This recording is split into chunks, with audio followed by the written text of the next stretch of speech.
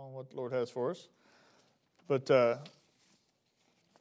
like I said this morning, there's so much to this that we could spend weeks and weeks and weeks on just this one passage, just this one chapter, this one event in the history of Israel, and draw parallels through this event and in the, I guess for lack of a better term, the modern Christian experience today. I'm not real big on modern vocabulary and how the new church likes to say things, but that kind of fits. Because there's so much that's going on around the church of the people of Israel as they're leaving Egypt that we see in our lives today. But Exodus 14, we talked this morning about how the children of Israel had left Egypt or were on their way out of Egypt, and they had witnessed all the great events of God and all the things that God had done to get them to the point where the Egyptians had run them out of town. And they had gotten 3 days' journey out, and they were with great confidence moving forward and being led directly by God and all that they were experiencing and all that they had going on. And then all of a sudden, God just decided that they needed to go a different direction. And I said that this morning, kind of leaving it open-ended, realizing that it wasn't all of a sudden to God. In our lives and in their life at the time, it was an all of a sudden change of direction. But in our understanding of who God is, there's no all of a suddens. God has been planning everything since before time began. He knew exactly what he was going to do this day in the life of Israel. He knows exactly what he's going to do tomorrow in your life and mine. So if we find ourselves faced tomorrow with a change in direction, we can go back and look and see that there's no surprises to God. Just like this that we're experiencing in the life of the world today, there was no surprise when the coronavirus hit. There was no surprise when they decided that we couldn't gather in groups greater than 250. There was no surprise when schools were let out, although all of us were shocked. Right? God was not. But if we go back and we look at the end of our message this morning, we saw that they had gone through all this, and God had laid out his plan for Moses, and he told him exactly what he was going to do, and he told him exactly why he was going to do it, that he was going to receive honor on the back of Pharaoh and on the back of his armies, and he was going to receive honor in the eyes of the Egyptians, and he was going to do the things that he needed to do. He didn't need Israel to be anything special, just to be obedient. And verse 10 and 14 there says, as we go back, it says, "And when Pharaoh drew nigh, the children of Israel lifted up their eyes, and behold, the Egyptians marched after them, and they were sore afraid. And the children of Israel cried out unto the Lord." And we talked about how when we get our eyes off of God and we get our eyes on the situation, how fear will set in. And how when we do that, we fail greatly, not realizing that God is already in control of it, and that if we just keep our eyes on God, he's got a plan to deliver us. And we saw how that the children of Israel cried out unto the Lord, and I made the comment that it wasn't necessarily that they broke down in prayer.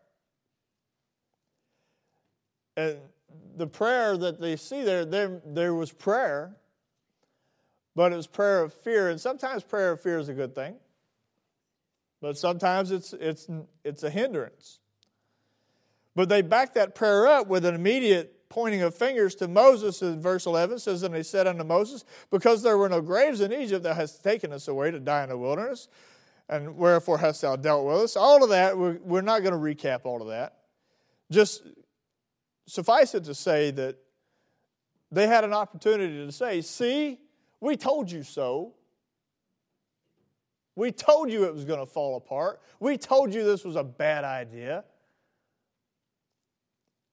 And we'll look at God's reaction to it here in a minute. We'll look at Moses' reaction first. We'll look at God's reaction later.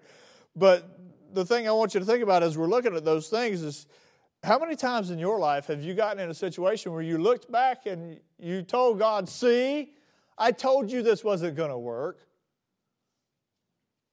God put you in a situation that you didn't understand. We talked about how God changed their direction. Even though they were in a path of safety, they were going good, they were doing what God told them to do, following God, being where God said be, doing what God said do, being obedient to the faith, and then God says, go that way.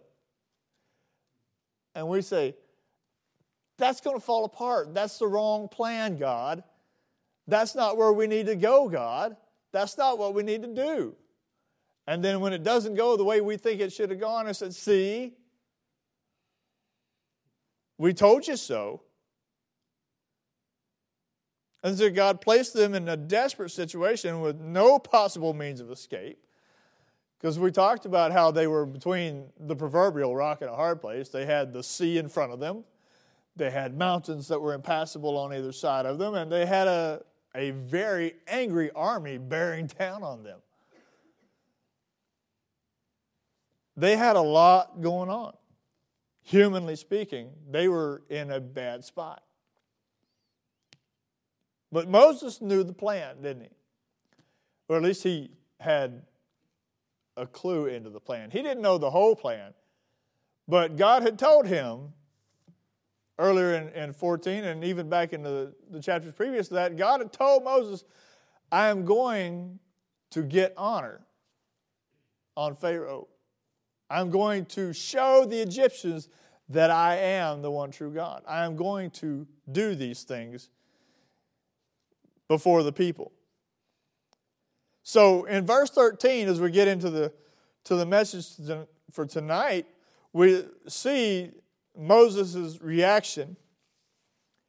And verse 13 says, and Moses said unto the people. Now notice what he says unto the people are probably two of the most ridiculous statements that they had heard since Moses showed up and said, hey, God sent me to tell y'all that we're leaving. All right? We'll paraphrase all the way back there a little bit of history. If y'all excuse some of my redneck training. Moses showed up, said, God sent me to tell y'all we're leaving. We're getting out of here. But now he's saying something even more ridiculous because look at the situation. Like I said, we got an impassable sea in front of us. We got impassable mountains beside us. We got a very angry army bearing down on us.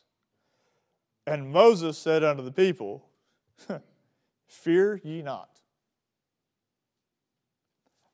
And just speaking for self, if I was a part of that crowd, my response to Moses would have been, you have lost your mind. Do you not see where we're at? Do you not see what's going on? Even though the Israelites had just lived through all the plagues and the pestilence and the death that the Egyptians lived through, they weren't paying attention either, were they? Fear ye not. Well, on this side of several thousand years, we have, for God has not given us a spirit of fear, but of power and of sound and of love and of sound mind. But they didn't have that, did they? They had an army bearing down on them with no way of escape. Moses said, fear ye not. Isn't it great to be able to rest in the promise of God even though you've got no good reason to other than that you know He's God? Because, I mean, they had good grounds to be scared. Humanly speaking, they had every reason in the world to be worried. Resistance would have been simply the fastest way to die. We said, wait a minute, look at the numbers. There were 600,000 just men of the Israelites, and there was only 600 chariots of the Egyptians. Yes, number speaking, the Israelites massively outnumbered the Egyptians. But let's remember who the Israelites were. They were slaves. They had 400 years of history of slavery. They had not been trained for war. They had not been hardened for the battle that lay ahead. And they did not have an understanding of how to fight. That's obvious from the fact that they had been oppressed for 400 years. They had good reason to fear. They knew the power of the Egyptian army. They had been living under it for a long time. So, though they were not outnumbered, the Israelites, they were most definitely outgunned. Because other than maybe a few sticks and some tools, they had no armament to speak of. They had no weapons of war. They had no swords. They had no shields. They had some utensils for farming, possibly. Some goads for driving their sheep and their oxen. But they were not trained in war. And Moses said, "Fear ye not." You've lost your mind, man. Why would we not be scared? We look around the situation in life today and all that we face, and we open the Word of God, and we see so many places where it says, "Fear ye not." Joshua was told many times, be of good courage, fear not. We're told so many times, fear not, fear not, fear not. But the hardest thing in the world to do is to fear not. Because we look at it from a perspective of our own experience. Just as the children of Israel were looking at this situation from a perspective of their own experience. So they didn't have the histories that would go along with it to come down in the later years. But not only did he say, "Fear not," he said, "Stand still." Where are they going to go? Stand still. Where am I going to go, Moses? I can't go up the mountain. I can't go through the water. Where am I going to go? Moses said, "Stand still." Sometimes we've got to stand still in our minds and in our hearts, and stand still in faith so that we can see what God's going to do. He says, stand still. They were surrounded, Egyptians barreling down on them. But he says, and see the salvation of the Lord, which he will show to you today. Fear not and stand still. It's ridiculous. We're about to die and you want us to stay here. But he says, stand still and see the salvation of the Lord. For the Egyptians whom you have seen today, you shall see them again no more forever.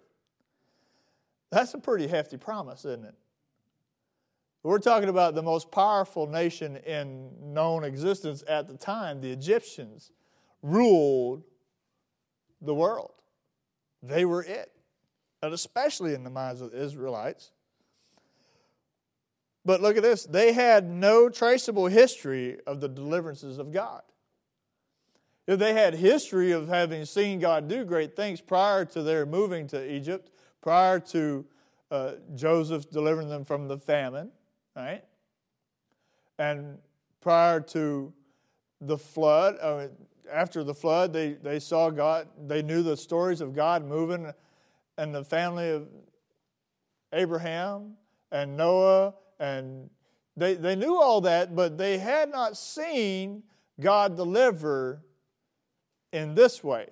Well, what's this way? We're talking about in a military way. God had not had to deliver the nation of Israel in great respect from an army. Like what we know today, where we have the stories of Joshua and Jericho. And what a great work he did there to give the victory in battle. And they started training them for war. It said they had not sung the songs of Gideon's great triumph at this time. They did not have that experience in their history to draw from as they're looking to the Lord for salvation. They had not known of the single angel that destroyed the entire Assyrian army in a single night. These folks that were standing with their backs against the wall of water, which was the Red Sea, did not know that this was the God that they served. They knew he was a powerful God. Egypt knew he was a powerful God, but Egypt as well as Israel had not seen this side of God. They had seen the God who could manipulate nature by bringing the plagues that he brought and doing the things to the water sources that he did, and even killing children. Those were acts of manipulation of nature, but they had not seen the militaristic God that they were about to see. So Moses said, "Fear not, stand still and see the salvation of the Lord." And we see him respond that way because they had seen God protect him from the plagues and the pestilence, just as Moses had, but realized that when Moses says this to them, he's a little bit on the defensive. Go back up to verse 11 there, we see why. He says, "And they said unto Moses, because there were no graves in Egypt, hast thou taken us away to die in the wilderness? Wherefore hast thou dealt with us to carry us forth out of Egypt? Is not this the word that we did tell thee in Egypt?" What did I say this morning? I said this morning they were blaming Moses. They were pointing their finger at Moses. It's your fault that we're in this mess. You're the one that brought us out here. You're the one that set us up for failure. You're the one that's going to get us killed. And Moses said, "Look here, sit down and shut up." I'm going to show you it here in just a second. Sit down and shut up. So Moses' actual words were, "Fear not, stand still and see the salvation of the Lord." He had just been attacked for getting them into this mess. Verse 14 says, "The Lord shall fight for you." It's not your problem. But what's the verse say? What's it going to say? "And ye shall hold your peace." Sit down and shut up. God's got it. God's going to do exactly what he said he was going to do. God said he would take you from Egypt into a land promised to your fathers. God's going to do what he said he was going to do. We know that God will fight for us. The Lord shall fight for you. It's not our problem to fight. In Deuteronomy, he's reminded that to me, God says this, "To me belongeth vengeance and recompense." Deuteronomy 32. It's God's fight to fight. God knew that Israel didn't have any clue how to fight a war. God knew that they weren't weaponized. God knew they weren't trained. God knew exactly where he had them at. He knew exactly what he was going to do. And Moses said, "Sit down, shut up, and watch what God's fixing to do." How many of us need to hear that tonight? How many of us need to be reminded that sometimes we got to sit down, shut up, and watch what God's going to do? You shall hold your peace. David hit it on the head. He said in Psalm 46, he said, "Be still and know that I am God. And I will be exalted among the heathen, and I will be exalted in the earth." That sounds exactly like what God said in verse 4. He says, "And I will harden Pharaoh's heart, that he shall follow after them, and I will be honored upon Pharaoh and upon all his host, that the Egyptians may know that I am the Lord." Has God's story changed? It didn't change from the day of Moses to the day of David to the day of Ed. It's the same. God will get honor, and it's God's honor to be gotten. He will do exactly what he says he's going to do. Verse 15 says, "And the Lord said unto Moses, Wherefore criest thou unto me? Speak unto the children of Israel, that they go forward." I like God's response there. Moses is getting attacked because they've gotten into a bad spot. They don't know how they're going to get out of it. They're not trusting God. They're crying out to God. They're barking at Moses. Moses says, sit down, shut up, see what God's going to do. And then the Lord says, why are y'all crying? Get up and get moving. Stop crying and get moving. As I was studying this out, I run across a statement by Spurgeon that I thought was kind of funny. It says, praying is always a good thing, but sometimes praying is the wrong thing. When you know what God wants you to do, praying over it too long can be sinful because you're using it to delay what God wants you to do. The children of Israel were crying out, complaining, praying, and the Lord had already told them what to do. They keep going. Just keep moving forward. He tells Moses here, he said, why are you crying? Why cry unto me?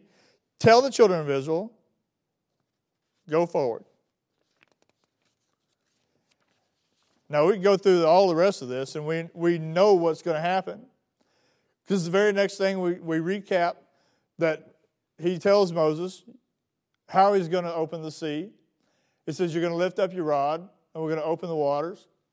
And we're going to divide it, and the children of Israel are going to go over on the dry ground, and I'll harden the hearts of the Egyptians, and they'll follow after you, and I'm going to get the honor that I say I'm going to get, and I'm going to deliver the children of Israel, and the Egyptians are going to know that I'm God after I've gotten the honor that I say I'm going to get. Look at verse 19 with me. It says, and the angel of God, which went before the camp of Israel, moved and went behind them, and the pillar of the cloud went from before their face and stood behind them.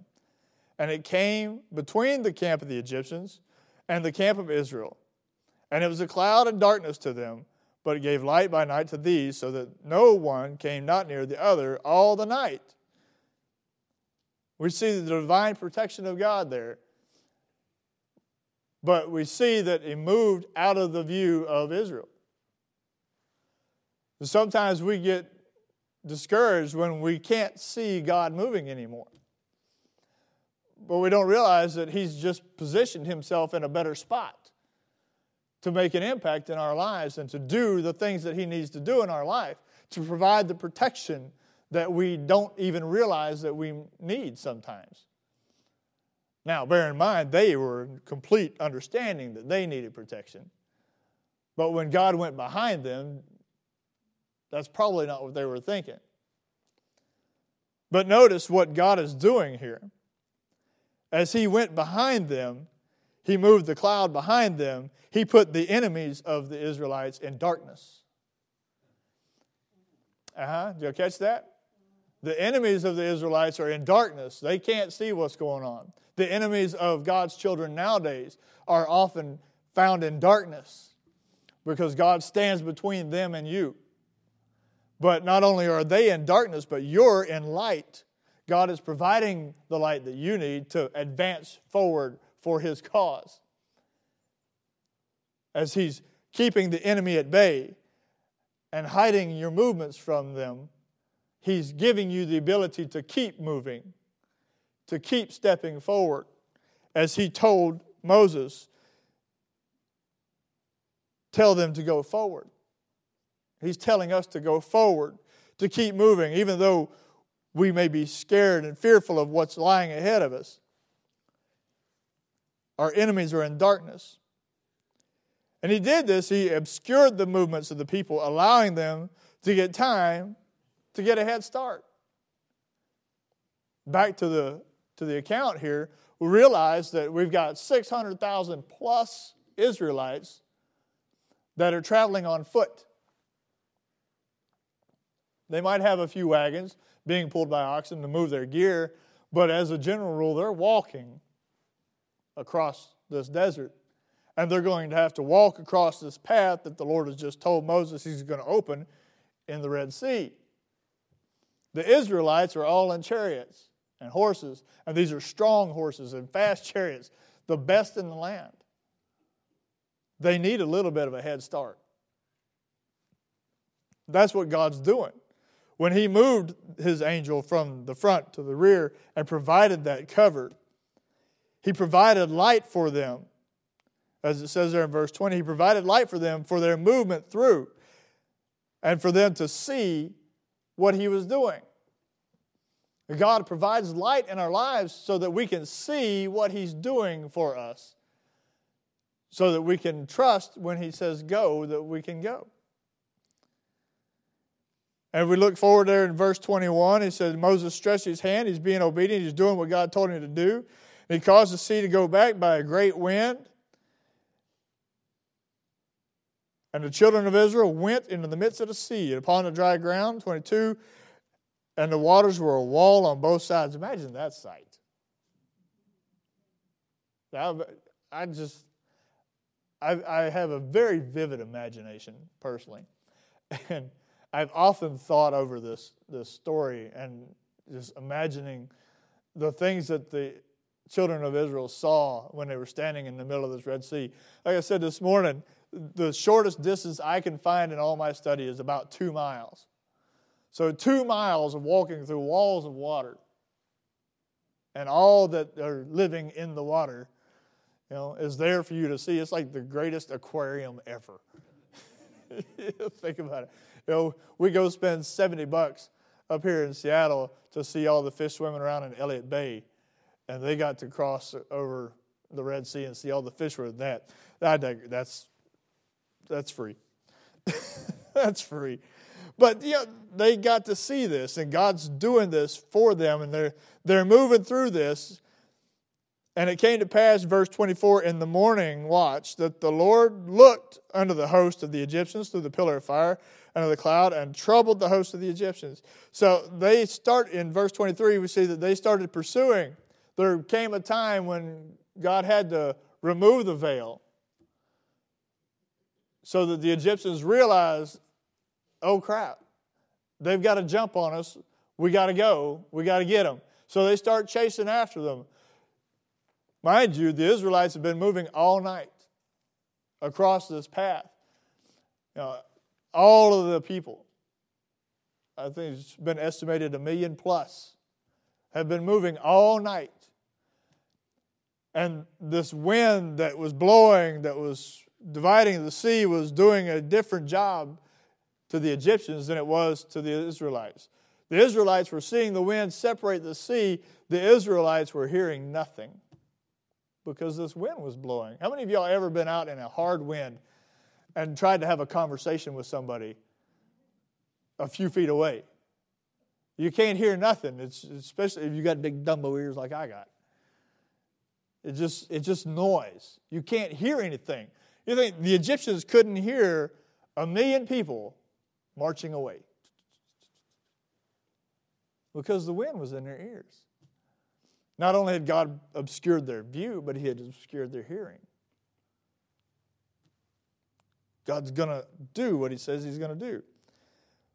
But in the morning, he looked upon the host through the pillar of fire and of the cloud, and he troubled the host of the Egyptians.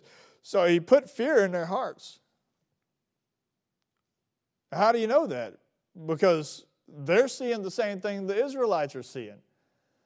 The Israelites are not the only ones seeing that there's a great big ditch running right through the middle of the ocean.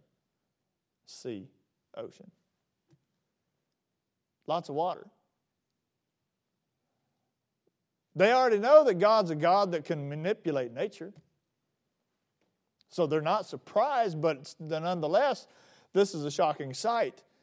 They see this, and they start after them. It's got to be a disconcerting feeling to know that you're going in after these people and you're surrounded by miles and miles of water.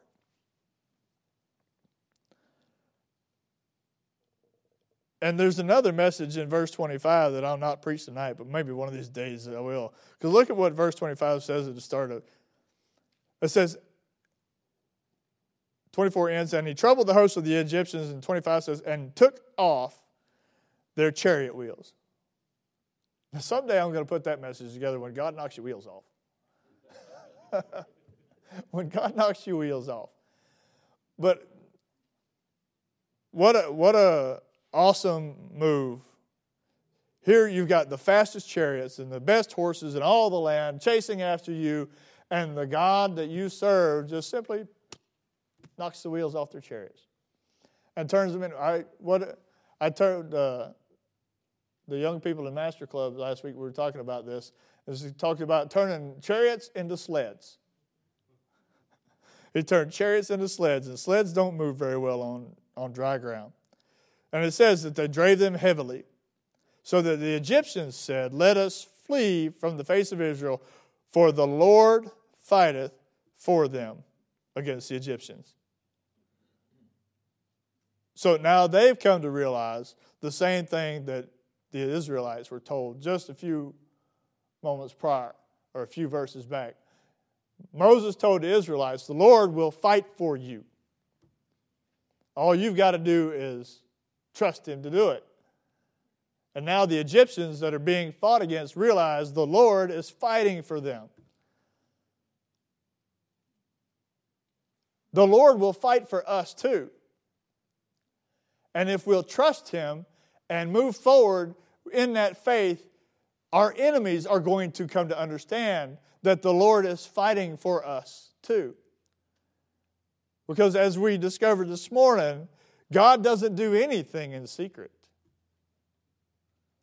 He's going to receive glory and honor. He's going to do what he says he's going to do. And you're going to know that it's him doing it. And so are the enemies of this world. The enemies of our souls are going to know. For the Lord fighteth for them. And as they continued forward, and they got to the point that they were beaten, and they realized it, they said, we've got to get out of here. And then God closes it up on them. And the Lord said unto Moses, stretch out thine hand over the sea, that the waters may come again unto the Egyptians, and upon their chariots and upon their horsemen. And Moses did what he said. He stretched forth his hand, and the sea returned in its strength. And the Egyptians fled against it, and the Lord overthrew the Egyptians in the midst of the sea. And it covered the chariots and the horsemen and all the hosts of Pharaoh that came into the sea after them, and there remained not so much as one of them. Every one of them died that day at the hands of God. Not one Israelite raised a finger against one Egyptian. The only thing raised was the hand of Moses at the discretion of God. God said, raise your hands and I'm going to open the waters. Moses did it. God said, raise your hands, I'm going to close the waters. Moses did it. And that was it. Everything else was by the hand of God. So why do we fight so hard? In our own battles?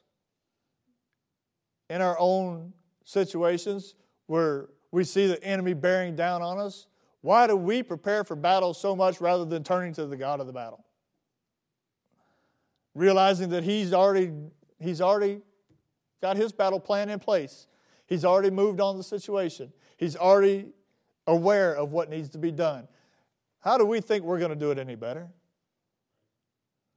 There is no possible way. We talked this morning that God will deliver us in ways we would never understand. There is no possible way that any Israelite standing on that beach that day had a clue that they were about to walk through the Red Sea. But God knew what He was doing. God knew exactly what He was going to do. In ways we could never imagine, He destroyed the greatest army in the world of the time. He defeated the most powerful king of the time. And not one Israelite raised a sword. In ways we could never imagine. Thus, verse 30 says, thus the Lord saved Israel that day out of the hand of the Egyptians. And Israel saw the Egyptians dead upon the seashore. And Israel saw that great work which the Lord did upon the Egyptians. Moses told them when they were complaining and griping and belly aching, he said, fear not, stand still and see the salvation of the Lord. And that is exactly what happened. They saw the great work which the Lord did upon the Egyptians. And the people feared the Lord and believed the Lord and his servant Moses. In 2020, God has given us a written record of everything that he has done so that we can know who he is, how he thinks, and why he does things the way he does them. We don't have to see God move like this personally to understand that this is the God we serve. If we will fear not, stand still, and see his salvation, God always delivers what he promises. So many times we'll take our eyes off of him and we'll try to do it ourselves. I harp on this because this is my biggest flaw. Most of you could leave right now and I'd just finish this message for me in a mirror and it would be sufficient, because I in my own life am the world's worst for trying to take over for God. For trying to do it for God when God says, I've got it. I know what I'm doing. It's my job. It's my battle. It's my war. And all I want you to do is be faithful and do what I tell you to do. Keep going forward. God always delivers what he promises if we'll only fear not, stand still, and see the salvation of the Lord. Let's pray. Father, I thank you so much for the evening that you've given us, and I thank you that you are completely aware of what's going on in our lives, and you know what your plans are, and you know how you're going to get us through every situation, and you know why you've brought us to where we're at. Though it may not make any sense to us, as we talked about this morning, Lord, we may not understand the change in our directions.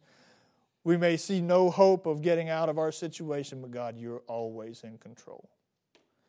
It's always your battle to fight. Lord, help us to look to you, to trust you, to be still and know, Lord, that you are God. And we ask you, Father, all this in Jesus' name.